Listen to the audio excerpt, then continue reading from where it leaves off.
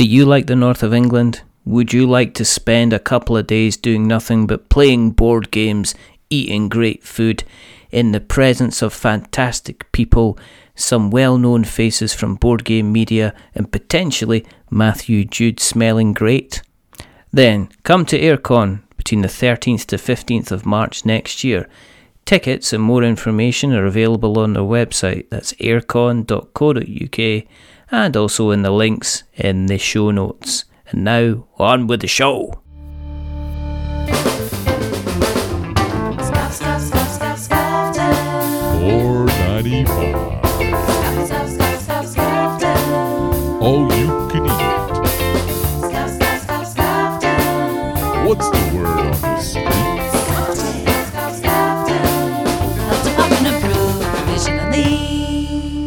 Hello and welcome to another episode of We're Not Wizards. My name's Richard. I'll be your host for October. It's, you know what it's like, you spend the entire day, you're out and about, you really don't have time to grab yourself a snack, because if you grab yourself a snack, you're going to grab yourself a bar of chocolate, and then that'll fill you up, but at the same time you're going to feel bad about the fact that you're just eating junk yet again, and you're going to have to stuff that chocolate bar wrapper down the side of the car pocket where you keep the rest of the chocolate car wrapper, so you decide you're going to have to stop. But you're not just going to stop at any place, you're going to stop at a fabulous all-you-can-eat restaurant. And not just any restaurant, a restaurant that's potentially got spillages, a restaurant that has got shrimp that could be fabulous or dangerous. This is Scofton. It's the all-you-can-eat restaurant buffet. And I'm speaking to Gavin Vance from the Vamoose Co. And he's going to tell us all about it. So welcome to the show, Gavin. Thank you for having me, Richard. I appreciate it.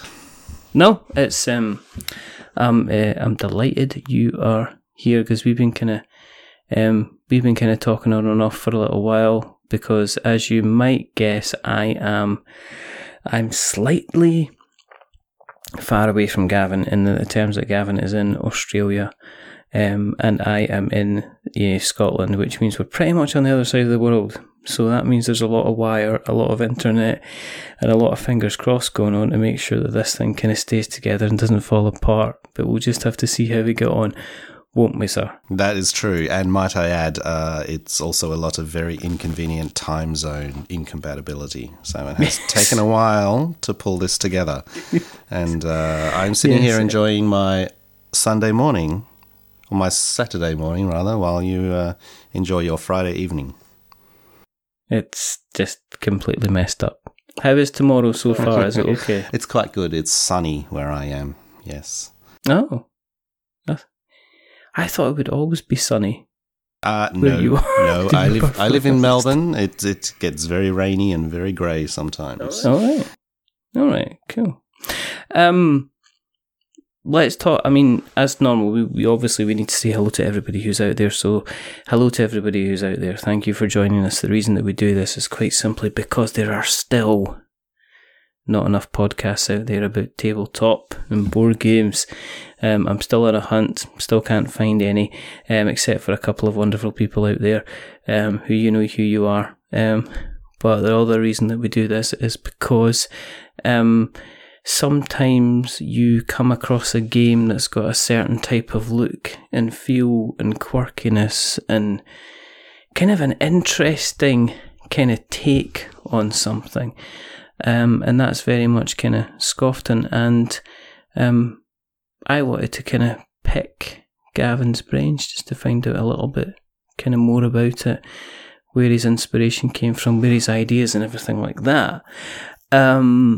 I mean, I guess the most important question was, do you remember as a small child the first time that you went to maybe a buffet restaurant? Yeah, I probably do, actually. I grew up in a city called Perth on the other side of Australia, and there used to be this kind of weird Scandinavian buffet called Miss Maud's. and there was a couple of them around Oh, town. right. And I think Yeah. that might have been my first introduction to something like that. And it was, I suppose my abiding memories of that are the mounds of seafood that get piled up on beds of ice and resting on beds of iceberg lettuce and things like that. Yeah, I think that would probably be one of my first experiences with an all-you-can-eat restaurant. And have you? Is that become one of your firm favourites? I mean, are you still like a buffet type man? I mean, would you rather spend an entire Sunday kind of, eating out wherever you can? Or, have things changed? Have you refined your tastes in terms of what you do when you do like to go out for a meal? I think my tastes have definitely refined. I think I'm happier to spend a little bit more money usually and, get something pretty decent. I did recently, it's going back to the beginning of the year, but I was on holiday in New Zealand and I was in a place called Rotorua, which is that place with all of the geothermal activity. Very interesting town. But I discovered in that town an all-you-can-eat restaurant called Valentine's, and I looked in the window and it was Scofton come to life. They had the claw machine, they had everything, and I absolutely had to go and eat there. So that was my last all-you-can-eat experience at a place called Valentine's in New Zealand. What was it like? Did it kind of live up to your? Did it live up to your game then? Were you kind of like going, "Oh, I've got this"? Did it actually maybe inspire you to make some mechanical changes to Scofton when you were playing? Not quite, but it did reaffirm my continued avoidance of establishments like Scofton in the real world. Suffice to say, it was pretty odd, sort of butter chicken served with pizza. So that kind of thing. Yeah, I think the general rule of thumb is if the restaurant bill is going to be less than how much it costs to park at the place, then you're probably better kind of and safer kind of going somewhere, else. That's basically. true. That's true. I must say though, Valentine's was, it wasn't cheap. It wasn't $4.95 the way Scofton purports to be. No, it was a little more than that. I don't know. It's been a long time. I think the last time I went to a kind of an all-you-eat buffet, I think it was kind of like there used to be a big, huge place, quite a distance as well from me. That was like a Chinese meal kind of buffet. And it had pretty much everything and anything, kind of sesame covered various items, things on skewers, tubs full of various sauces that some of them were mild and lovely and the other ones kind of, blew the hair out of your ears and your nose kind of thing. And, and it was always a case of I'm potentially running the kind of the food poisoning train here, but the stuff was incredibly Moorish because everything was battered. Yeah, that's right. Yeah, and it was these massive canisters of like kind of egg fried rice and stuff like that. And everybody so far is going, "Where's the board game chat?" I didn't realise I was listening to "We're Not Chefs" kind of thing. But in terms of you, I mean, obviously you growing up in Australia, what's the access to the hobby like? I mean, was it a different kind of journey? I mean, do you have as much exposure to kind of all of the games that, folks they talk about Monopoly and Catan and Carcassonne and stuff like that? I mean, I take it you still see those kind of games, but is there such a big kind of board game hobby where you are? Yeah. What you see normally, what you see other places? Yeah, well, I suppose, we're all very globally connected and we all get to see what each other like and all that sort of stuff. Now, I suppose the first thing along that point is board games in Australia are very expensive. They're very expensive to have shipped here, and We generally tend to pay a little more for things. We also don't balk at higher shipping prices, so the average Australian is used to paying quite a lot of money to have things shipped around. In terms of the hobby, obviously, I grew up in the 80s, grew up with, all the classics, Monopoly, Connect 4, Scrabble, all of that stuff. Didn't really think too much about board games as a teenager. Sort of mid-2000s or so, got introduced to Catan, which obviously is one of the classic ways to go. And, board games then became, a fixture in our kind of social life. And eventually Marcus, the other half of Vamusco, and I, we had an idea to start designing a game around about 2007. So, that we've been doing it for a little while. That's because I've still got my stupid head on when somebody says, 1990. If they say to me that was like almost 30 years ago, I'm like, shut up. 1970 was 30 years ago. 1990 was like last week kind of thing. So when somebody says to me the 80s, I'm like, yeah, I remember the 80s. I grew up in the 80s kind of thing.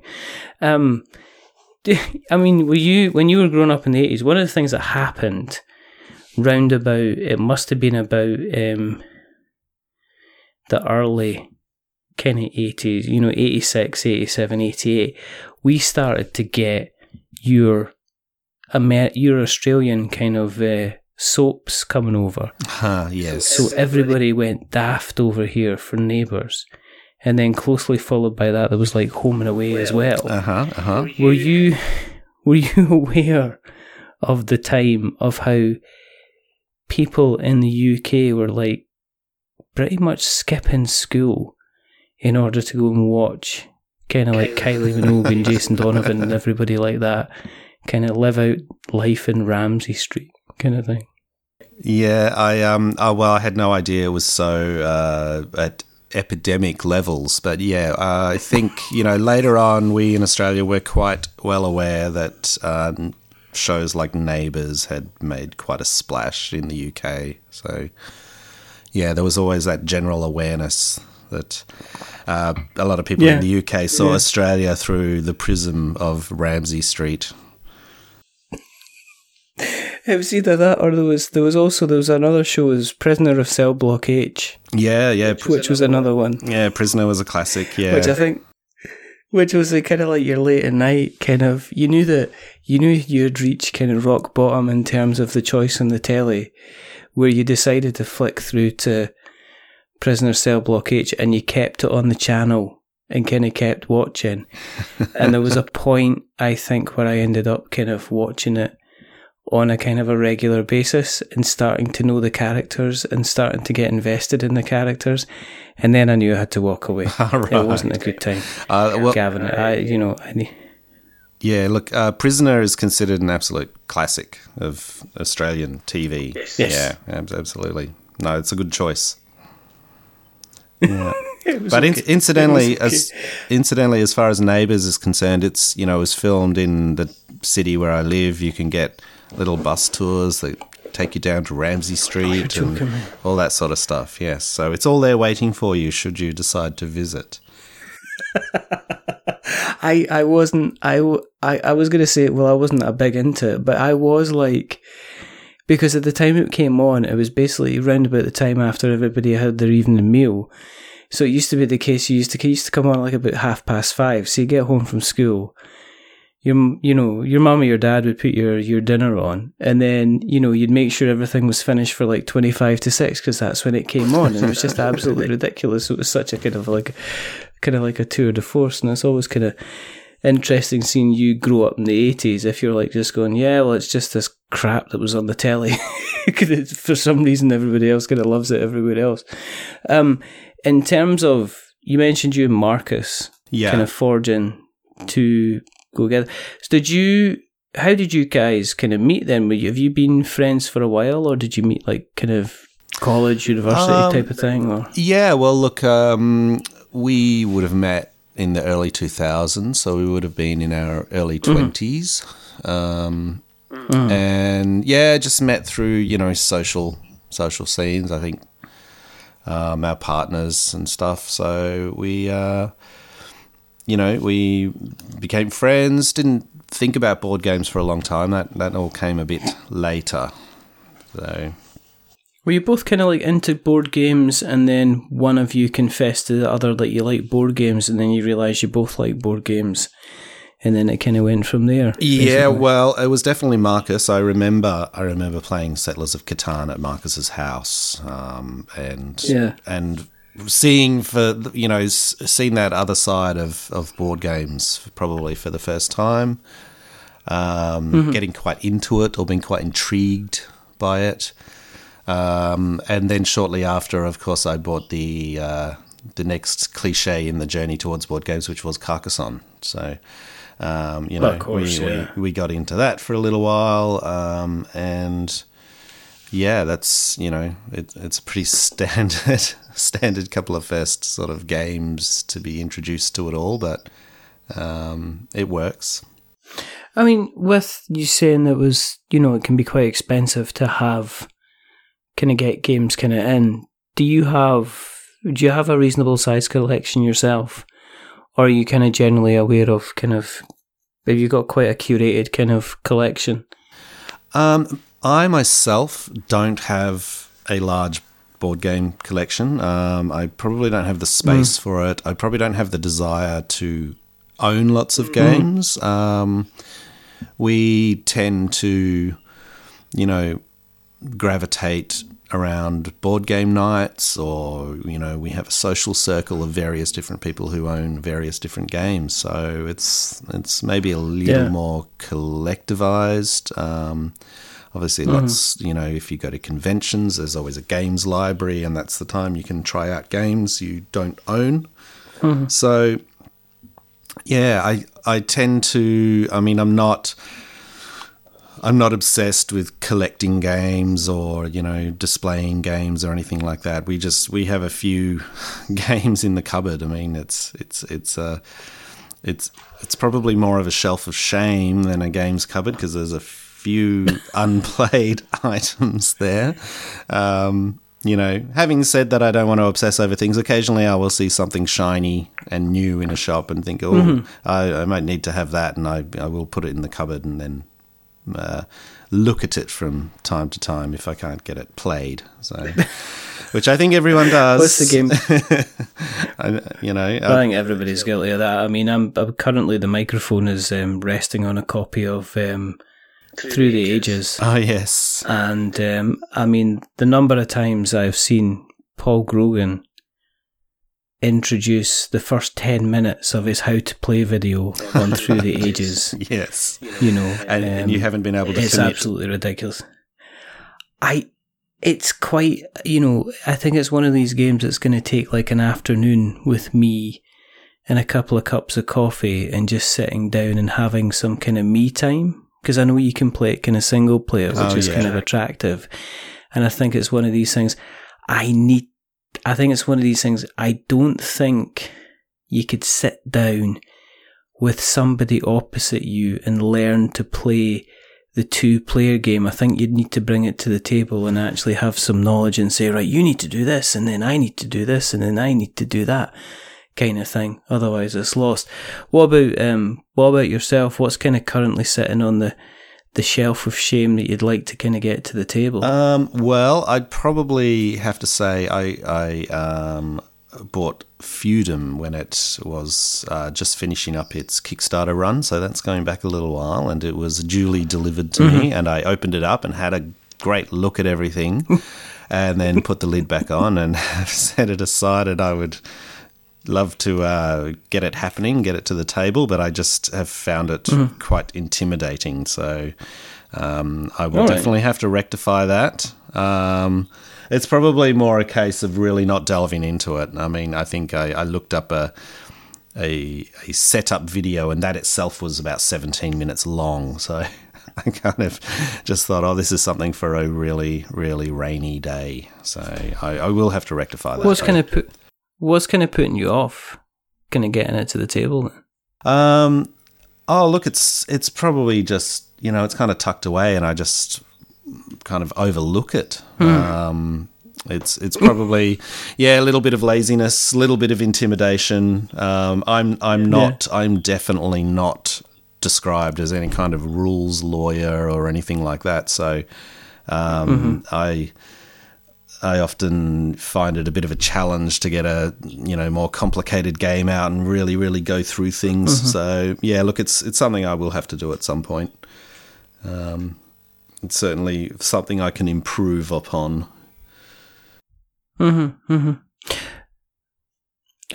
mean, in terms of like Kickstarter in general, are you then very, very picky about what you would consider backing because of like the potential shipping costs and stuff like that as well? Because I know that you guys always seem to get kind of mightily stung on terms of the shipping costs. I mean, everybody else is like, it's like $15, Australia and New Zealand, $175, and it's a tiny like box, and you seem to be subsidizing shipping for kind of like everybody else. So in that in turn, does that kind of give you pause?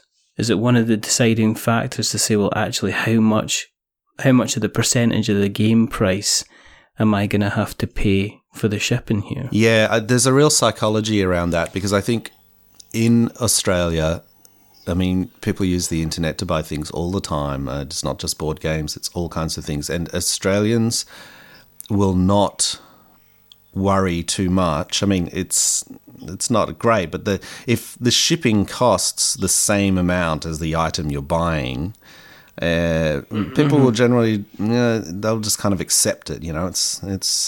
It's not ideal, but we do understand it, and it is what it is. We're a population of 25 million, so we're not a massive market. We're far away. We're not really a central distribution hub for anything. So I think there's that psychology where, if a board game costs $20 and it's going to cost $20 to have it shipped, you just kind of, you do it. Translate that to somewhere like America, and it just doesn't go down well. So we're very, very conscious of that when attempting to design our own Kickstarter campaign, I think you have to treat the shipping very delicately, because the shipping costs that you see on Kickstarters are never the actual shipping costs. That's, it's, you see some Kickstarters with, $6 worldwide shipping or something like that. That's not how much it costs. It's phenomenally more than that. That's not happening. Yeah. So you've got to work out, what's been subsidized, what's not. How much can you reasonably ask, people in America to pay for shipping, knowing that at a certain point they're just going to walk away? It's all a bit delicate in that regard. But as far as I'm concerned, when I see something on Kickstarter, if I want it, you've just got to pay the shipping. It's part of the deal. Yeah. I mean, I know that, I do a lot of work with like the marketplaces like Amazon and eBay. And I know for a long time, Amazon just refused to go and kind of set up anything in Australia because they rely on having internal shipping being like spot on, that they can like make an awful lot of money out of the shipping cost and to ship stuff around Australia. I know that somebody said to me that it was, in some cases, it was cheaper to ship something from the UK to certain parts of Australia than it was to ship in Australia from one part of Australia to the other, just because of the route they had to take. It ended up kind of costing a small fortune. So I know that eBay Australia seems to be a thing and exist. Yes. I know that Amazon Australia absolutely is something that's still very, very much finding its feet. Yeah. And Amazon in the last year or two had a bit of a hiccup with our rather foolish federal government insisting that they start to collect tax on behalf of the Australian government. So Amazon pulled out for a little while, and then they came back as Amazon Australia. So they are there, but they've had a couple of hurdles, and it's probably not so ingrained in from what I hear of our friends in the US, Amazon is it's like the grocery store. It's like, oh yeah, just pick it up from Amazon, and it arrives within hours. Whereas here, it's not quite so ingrained yet. It's more of a you get on it to buy something really special.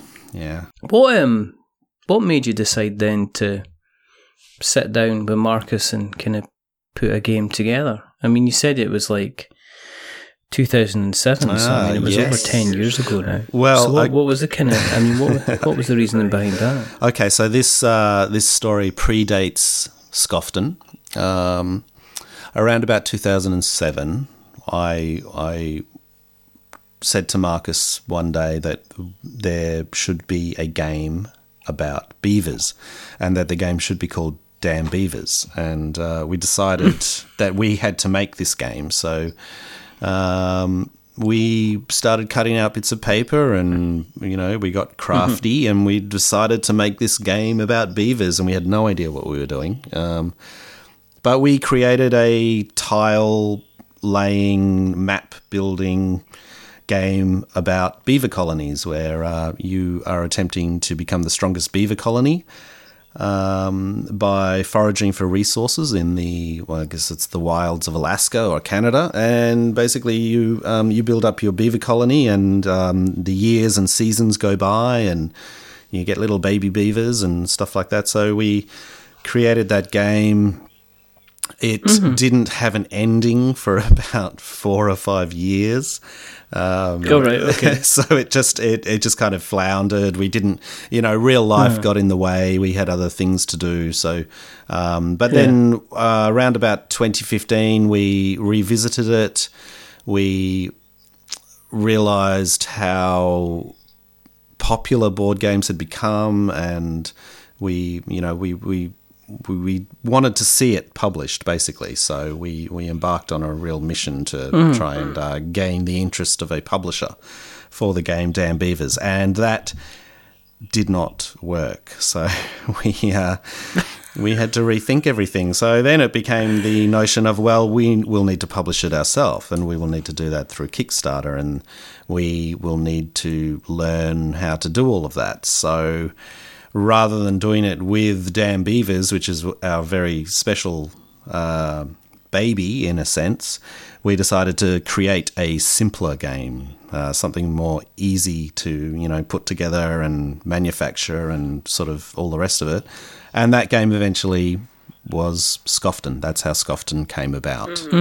And that was a couple of years ago, so that's been about a 2-year development process. And in the meantime, Damn Beavers ultimately is kind of being shelved. We are concentrating on Scofton, and it's become its own game. So it's become its own thing in its own right, and it has quite a few fans around the place who are looking forward to it being published. So it had a run on Kickstarter last year. It was ultimately unsuccessful. We had a lot of lessons learned, and we have applied them to the new campaign. So hopefully we have our old Kickstarter fans coming out of the woodwork and getting on board along with some new ones.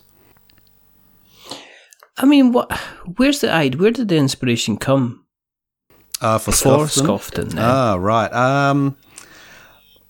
This comes down to sort of how Marcus and I kind of work together. I often have silly ideas for games. He's a little bit more about the maths and kind of mechanics and putting things together, and together we collaborate to kind of make these things come alive. So Scofton was, I think it was just another case of an idea a couple of years ago. I thought, a worker placement game in a buffet restaurant makes a lot of sense. You've got all these different places to go, you've got all these different tasks. The spark of the idea came. I knew immediately that it would be called Scofton, as in Scoff Town, and the game really started kind of writing itself, came together quite quickly, had a lot of different, the early iterations would have run for about 3 hours or so, so we immediately needed to cut a lot of time off the game. Initially, you had stuff like you had a hand of cards and you had money in your hand and, all this extra stuff that ultimately through the development process just needed to go and just needed to be simplified. So, yeah, there was a real process of rapidly trying to get the game pared down so it could be under an hour. And, that it was just more instantly able to be picked up, basically, by people who wanted to play it. Was the art style, was that a conscious decision to go for something which, the style that you went for? Because it reminds me of kind of 1990s kind of cartoon type stuff. And I'm not talking about kind of like kids' cartoons. I'm talking about the kind of the stuff you would see maybe in a Beavis and Butthead kind of backdrop, that kind of thing. Because one of the things that's striking about it, and I kind of tell everybody to have a look, on social media or whatever, with the pictures of the game themselves. You get it straight away. I mean, one of the things when you lay that board on the table is you get it straight away. It's not like a sci-fi theme. It doesn't need to be cleverer or more artistic or more inventive than what it already is. If you put that in front of anybody at all, people are going to look at that and go, "That's a buffet." There's not, and was that, was that a kind of a conscious decision not to kind of go overboard with the art? Because I see that an awful lot. People are bringing in graphics and vectors and shading and, stuff like that. And there's a lovely kind of charming purity to the art that's itself is in Scofton as well. It's very, very simplistic. Not that it looks cheap. It just really, really fits the theme. It really, really fits kind of what you were aiming for. Yeah, Richard, you can say it looks cheap because it is cheap. So there is a story behind all of that as well. So yes, we acknowledge that there is a naivete behind the art of Scofton, and that came about through several reasons. So when we started, obviously we started with a piece of cardboard torn from the side of the box, and we created a quick prototype in pencil. That quickly became something a little more solid. All through this process, Marcus was doing most of the art. He used to sort of write and draw cartoons in his college days. He hasn't done that for a long time, and he was certainly no user of Photoshop or graphical programs or anything like that. So he created a bunch of drawings for these prototypes. They gradually got better, and the prototype became quite nice and quite usable, and we really were wondering how to move forward with it when my wife Nan was having a look at it one day and said to us, this should be the game, you guys should just do it like this. And we laughed her out of the room, and then once we'd calmed down a little bit, we kind of thought, maybe that's not such a bad idea. Maybe we should go ahead like this.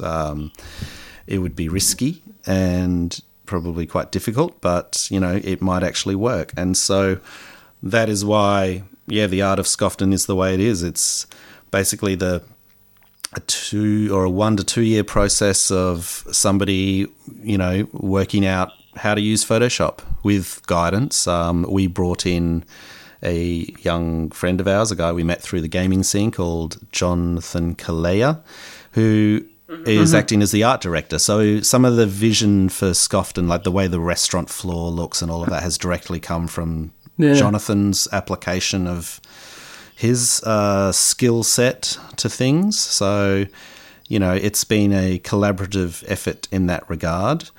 Having said all that, now when we launched last year, it had an alternate cover, which was my cover concept, which was a picture of the restaurant with a, police car out the front with its wheels stolen, and it was, really shabby. And so that piece of art didn't quite seem to connect with the intended audience through the last Kickstarter. So that was the one thing that we really have changed, is that it has a brand new cover done by Len Peralta in Cleveland. He has done some of the Munchkin stuff. He also has a great channel on YouTube about drawing as fast as he can. So he's a rapid illustrator. He does things really quickly. And his style suited exactly what we were after. It was, well executed with still giving you the shabbiness of the restaurant that is Scofton. So, that was sort of the journey that the art has taken. And, we accept that it's divisive. Some people love it. Some people are not so keen on it. So that's just one of those things we have to accept. I don't think it would have worked if you'd gone for something that looked realistic. Oh, absolutely. Yeah. Do you know what I mean? It does not lend itself to that. I just don't think it would have worked as people, because you would had to make it really, really ultra realistic, and then it would have taken it down kind of like a serious track. And I think when you're coupled in with the rest of the art, because I guess we should maybe talk about. I mean, I've played I've played a couple of games of Scofton now, and the kind of the art, once you play it, you kind of get the reason why the art has been the way that it is, because there's extra parts to it. Basically, the idea behind it is you're basically, it's almost like a set collection kind of game. You're using worker placement in order to collect the right kind of food, which will then allow you to fill up certain parts of your tummy or your stomach, which you can tie into the kind of the menu of the day in order to score certain amounts of points and shut off that certain part of your stomach and score it. And then you've got a separate little kind of dessert stomach, which I found absolutely hilarious when I first saw it, because I was like, yeah, that's definitely me. I've always got enough time to eat. Here I am chomping down on some pork belly, and then afterwards it's like, oh, I feel really full. And it's like, but I can definitely go ahead and I can definitely have some of this lovely caramel popcorn that I've left on the side for myself as well. So that kind of got like a definite kind of hee-haw from me when I was kind of like playing through it. But it's very it's quite simple in terms of the mechanics, but there's quite a bit of strategy to it. I mean, when you're doing something where it's kind of fairly simple, I mean, you're saying, right, okay, you're taking what you would normally say your workers, but in the case it'd be a member of the family from like the table, you're placing them at a point in the buffet, and then based on, you've got little tiles which have various different food on them, and you take that back to your table, and then you eat it, and then it goes in your stomach. But you mentioned obviously before that you had money and stuff like that. Did you kind of strip it back as much as possible to make it flow as quickly as possible as well? Yeah, absolutely. That was part of the process. So the first few iterations of Scofton, as I said, would go for 2 to 3 hours. It was way too long for the depth of the game. We really wanted to create something that was going to play in an hour or under. A game that is enjoyable for adults on games night, but can also be played by, kids around 10 years old with a bit of guidance. So that was sort of part of it as well, like a bit of a family game that is still fun to bring out with your adult friends on a Saturday night or something. There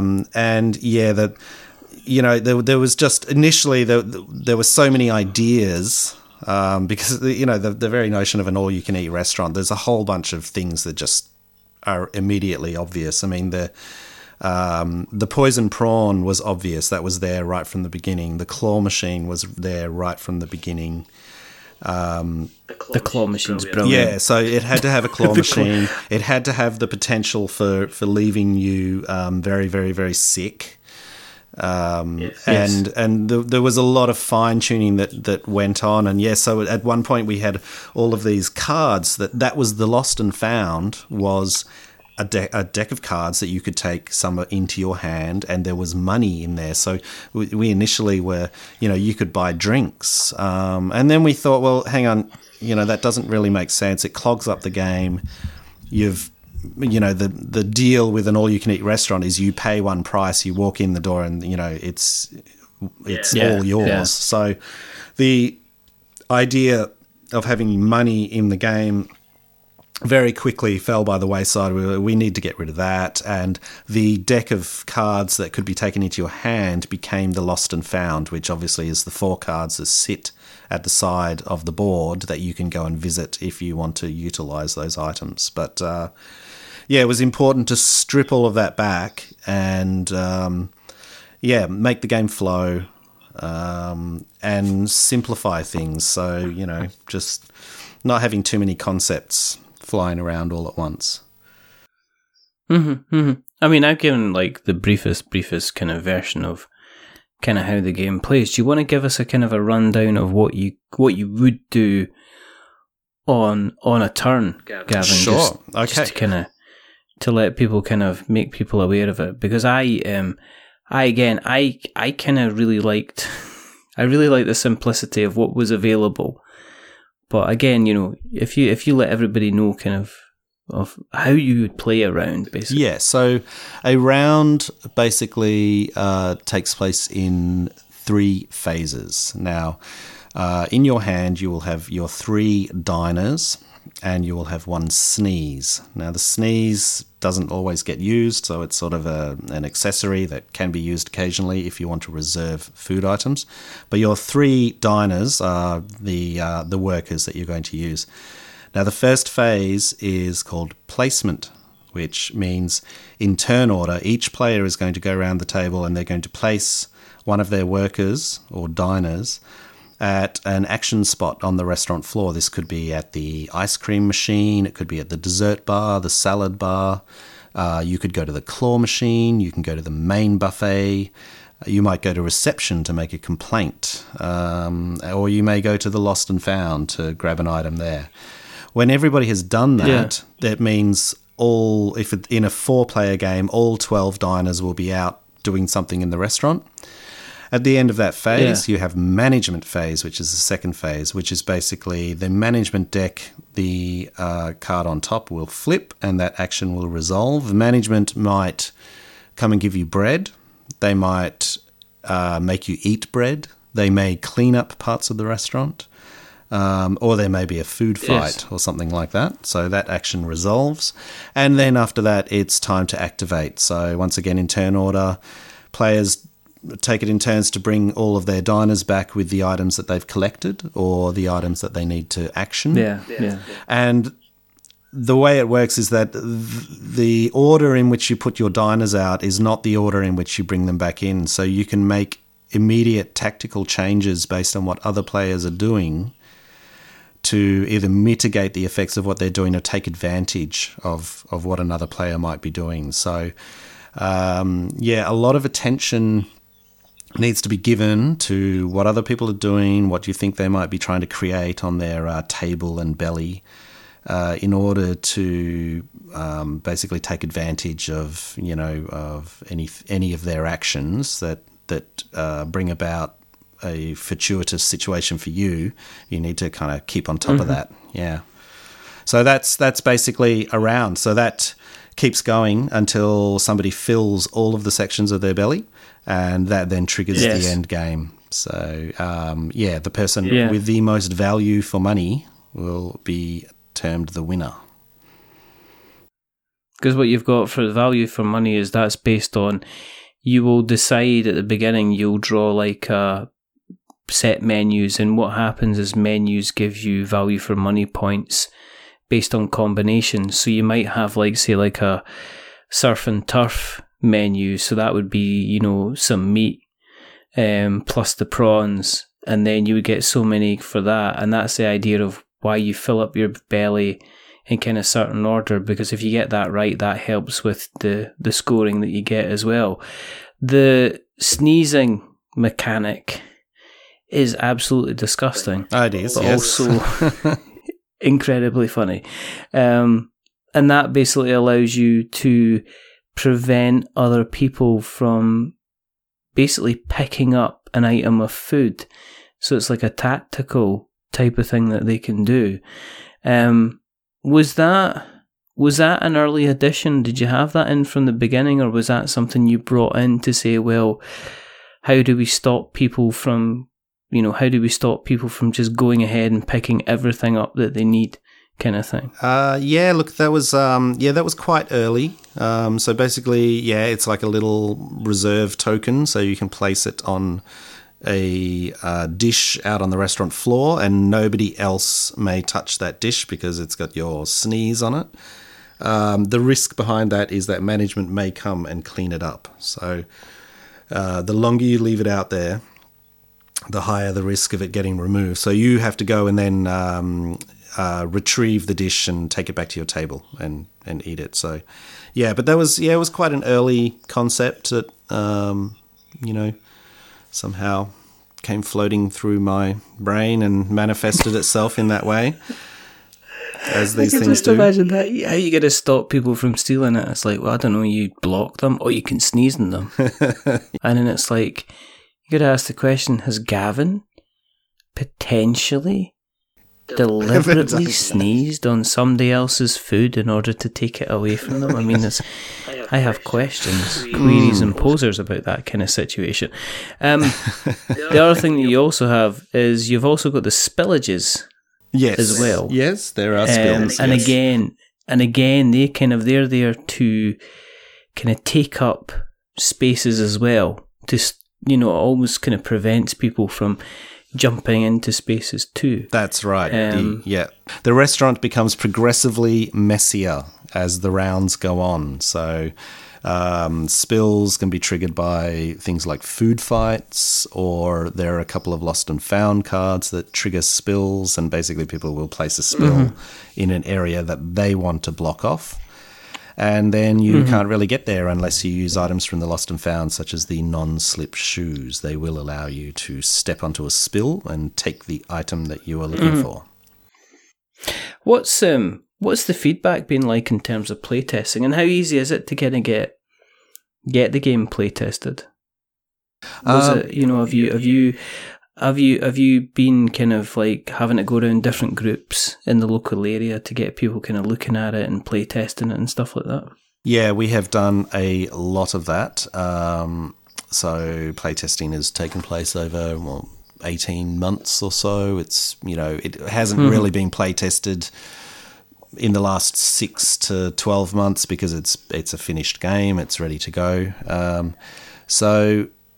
I personally run a little games testing night that operates, infrequently, but when it's required. I've got a bunch of people who enjoy playing prototype games. We go to conventions that occur around the place, and people are always happy to sit down and play. And then there are, some games groups, etc., that we might go along to and get people to try out the game if they so want to. And the feedback has always been really, really good. It's people are often attracted to the colour palette of Scofton. They see it on the table and they think, oh, what's that? And a lot of people find it quite charming and a slightly unusual take on board game design. So that's kind of it's a little bit quirky, I suppose, and some people really respond to that quite well, and they get the joke immediately. They see the art's a little bit shonky. They can see that the restaurant itself must be a little bit shonky, and the whole thing kind of works thematically. So that level of feedback has been really good. The one thing I was surprised about when we ran a Kickstarter for Scofton late last year. Some of the feedback we got from that was, that it seemed to me to indicate that there were a bunch of people out there who really, they didn't like humour in board games, or they didn't appreciate humour in board games, and that was quite puzzling to me. I thought it was very odd that, there were people quite earnestly asking, why is the art so crappy, and the people that just didn't seem to really be able to put it together, that the whole thing was a bit quirky and a bit of a funny take on an all-you-can-eat restaurant. So I found that kind of puzzling, because I think there's a lot of room for humour in board games. Yeah.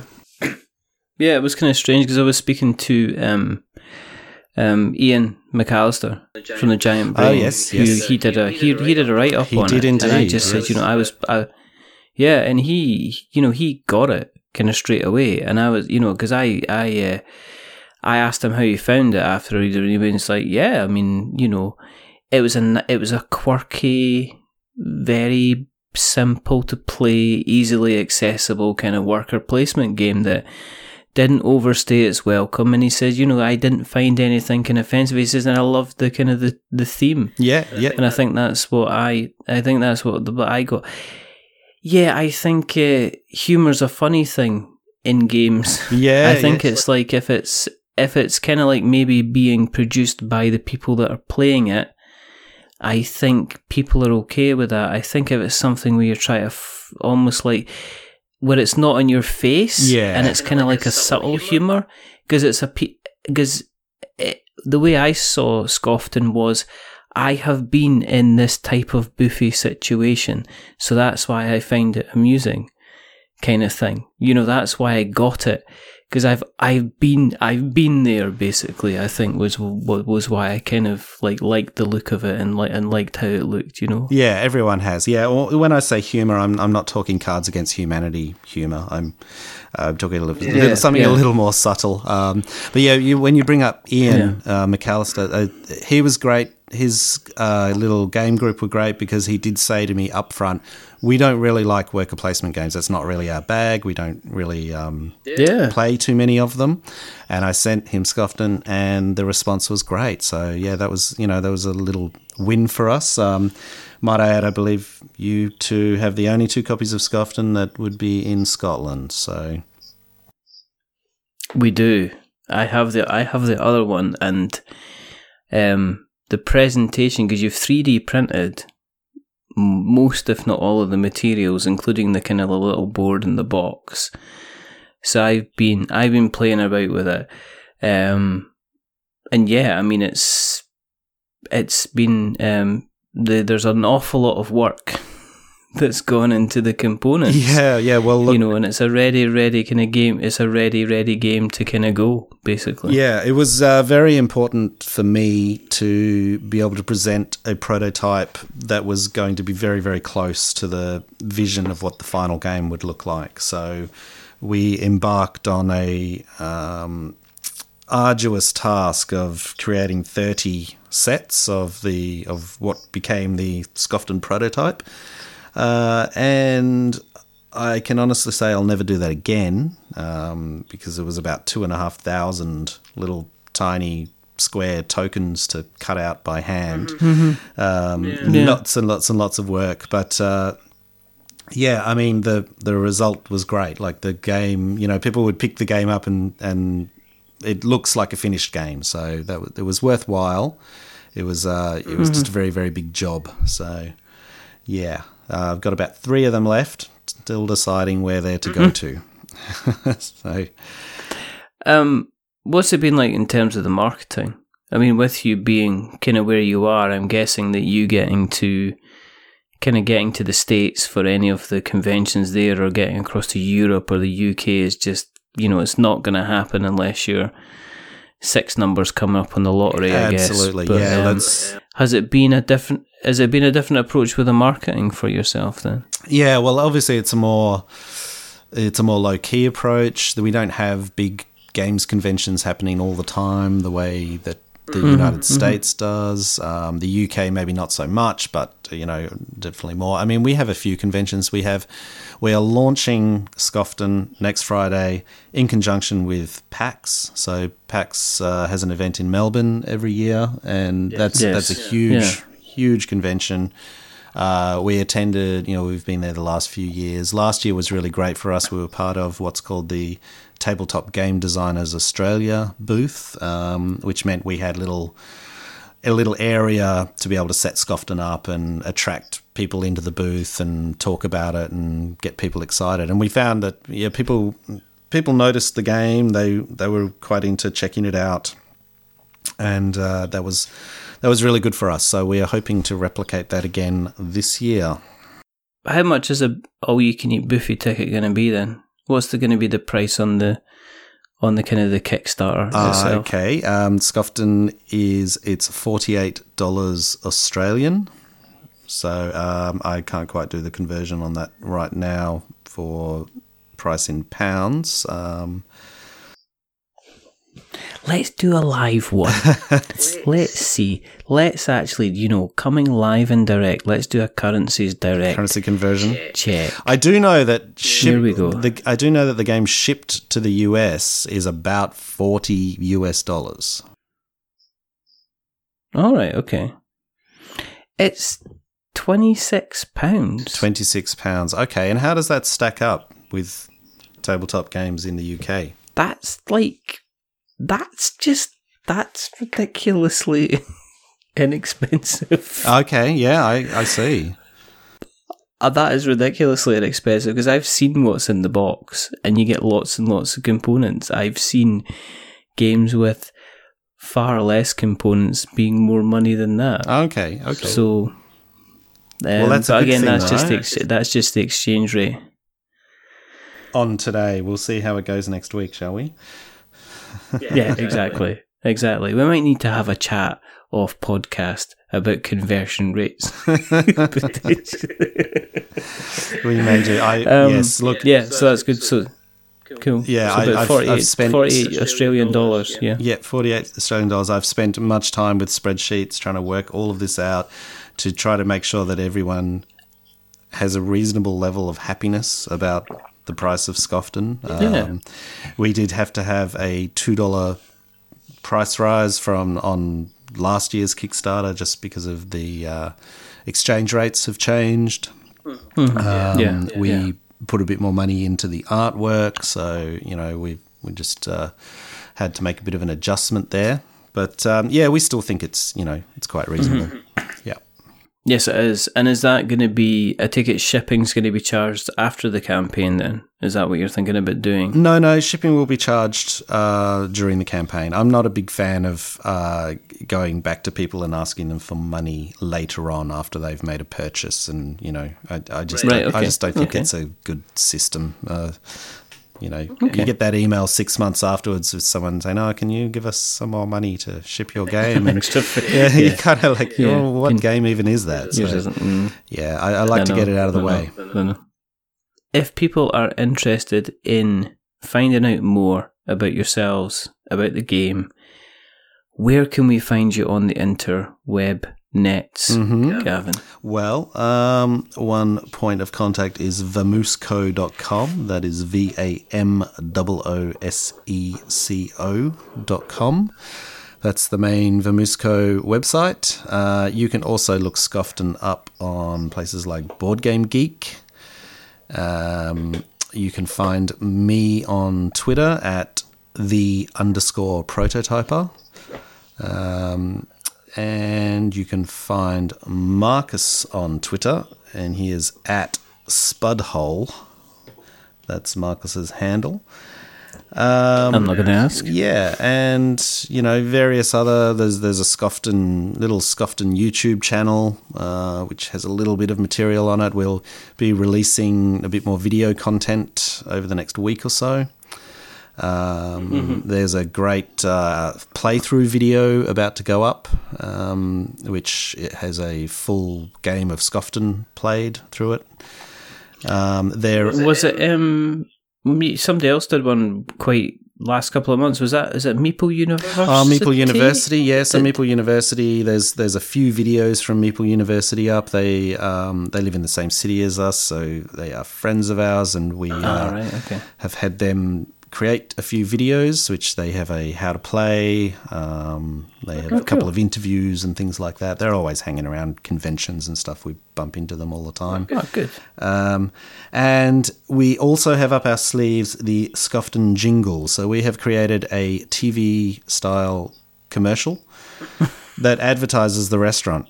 And that is about to be available, and that obviously makes up a fair bit of the Kickstarter video component. So we're really looking forward to launching that and unleashing that on the world. I'm not too sure how many other board games have jingles. I mean, there's a few out there, but this is something we have worked very hard on, and we're looking forward to seeing the effects that it has.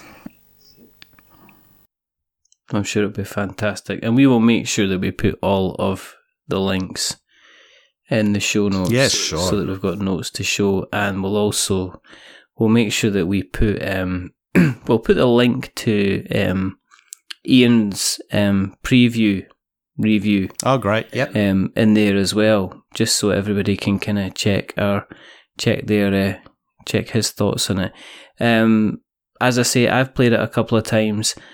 I've found it very enjoyable indeed, basically, to be honest. Oh, good. Hand on my heart and stuff like that. Excellent. I appreciate it. And I can only wish you the best of luck for kind of when it launches, kind of next week again.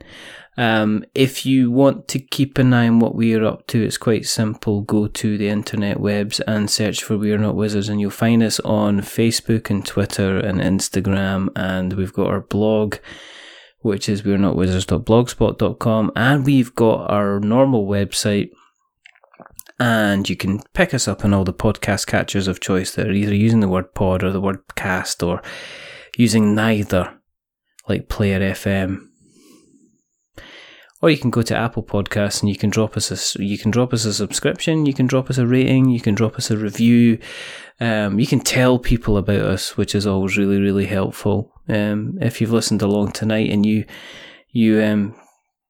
like what you've heard, tell somebody else. That would be fantastic. Even if you don't like them, just tell them anyway. Scream it at bus stops. That'd be fantastic. As I say, if you do like what you hear, consider give us a rating or review on Apple Podcasts. As we say as normal, don't give us 10 stars because it makes us big-headed. But don't give us 1 star because it makes us cry into our soup. Give us something in the middle, like a 5, because it's average. And just like an all-you-can-eat buffet, we're just a little bit average. But the person who's not been average today is rather wonderful. They're rather fantastic. He's a man who's an early riser who's going to go off and get himself a bacon sandwich somewhere. It's the wonderful, the fantastic Mr. Gavin Vance. Thank you, sir, for coming on. Oh, thank you very much for having me, Richard. It's been very enjoyable, and I look forward to hearing all about this. And thank you very much for having me all the way over there in Scotland. You're very, very welcome indeed. There is only 2 more things to do. The first thing is to remember there were many things, but we're not wizards. Are we wizards, Gavin? I am most definitely not a wizard. In fact, that is quite a solid fact. Yep. Superb. And the other thing is to say goodbye. So it's a goodbye from Gavin. Say goodbye, Gavin. Goodbye, everybody. Thank you for having me. And it's a goodbye from me. Remember, stay safe, roll 6s, make something awful, and check out Scofton. Treat yourself. You want that donut. You want that ice cream. You want to use that claw machine. You want to see what happens when you sneeze on somebody else's food. But until the next time, goodbye.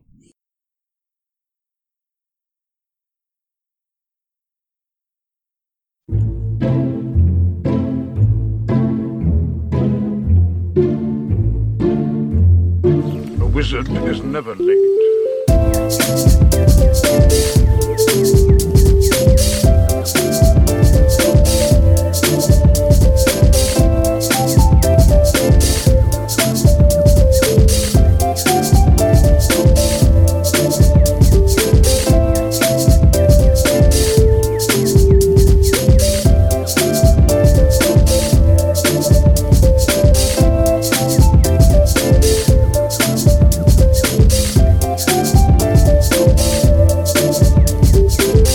Nor is he early. He arrives precisely when he means to.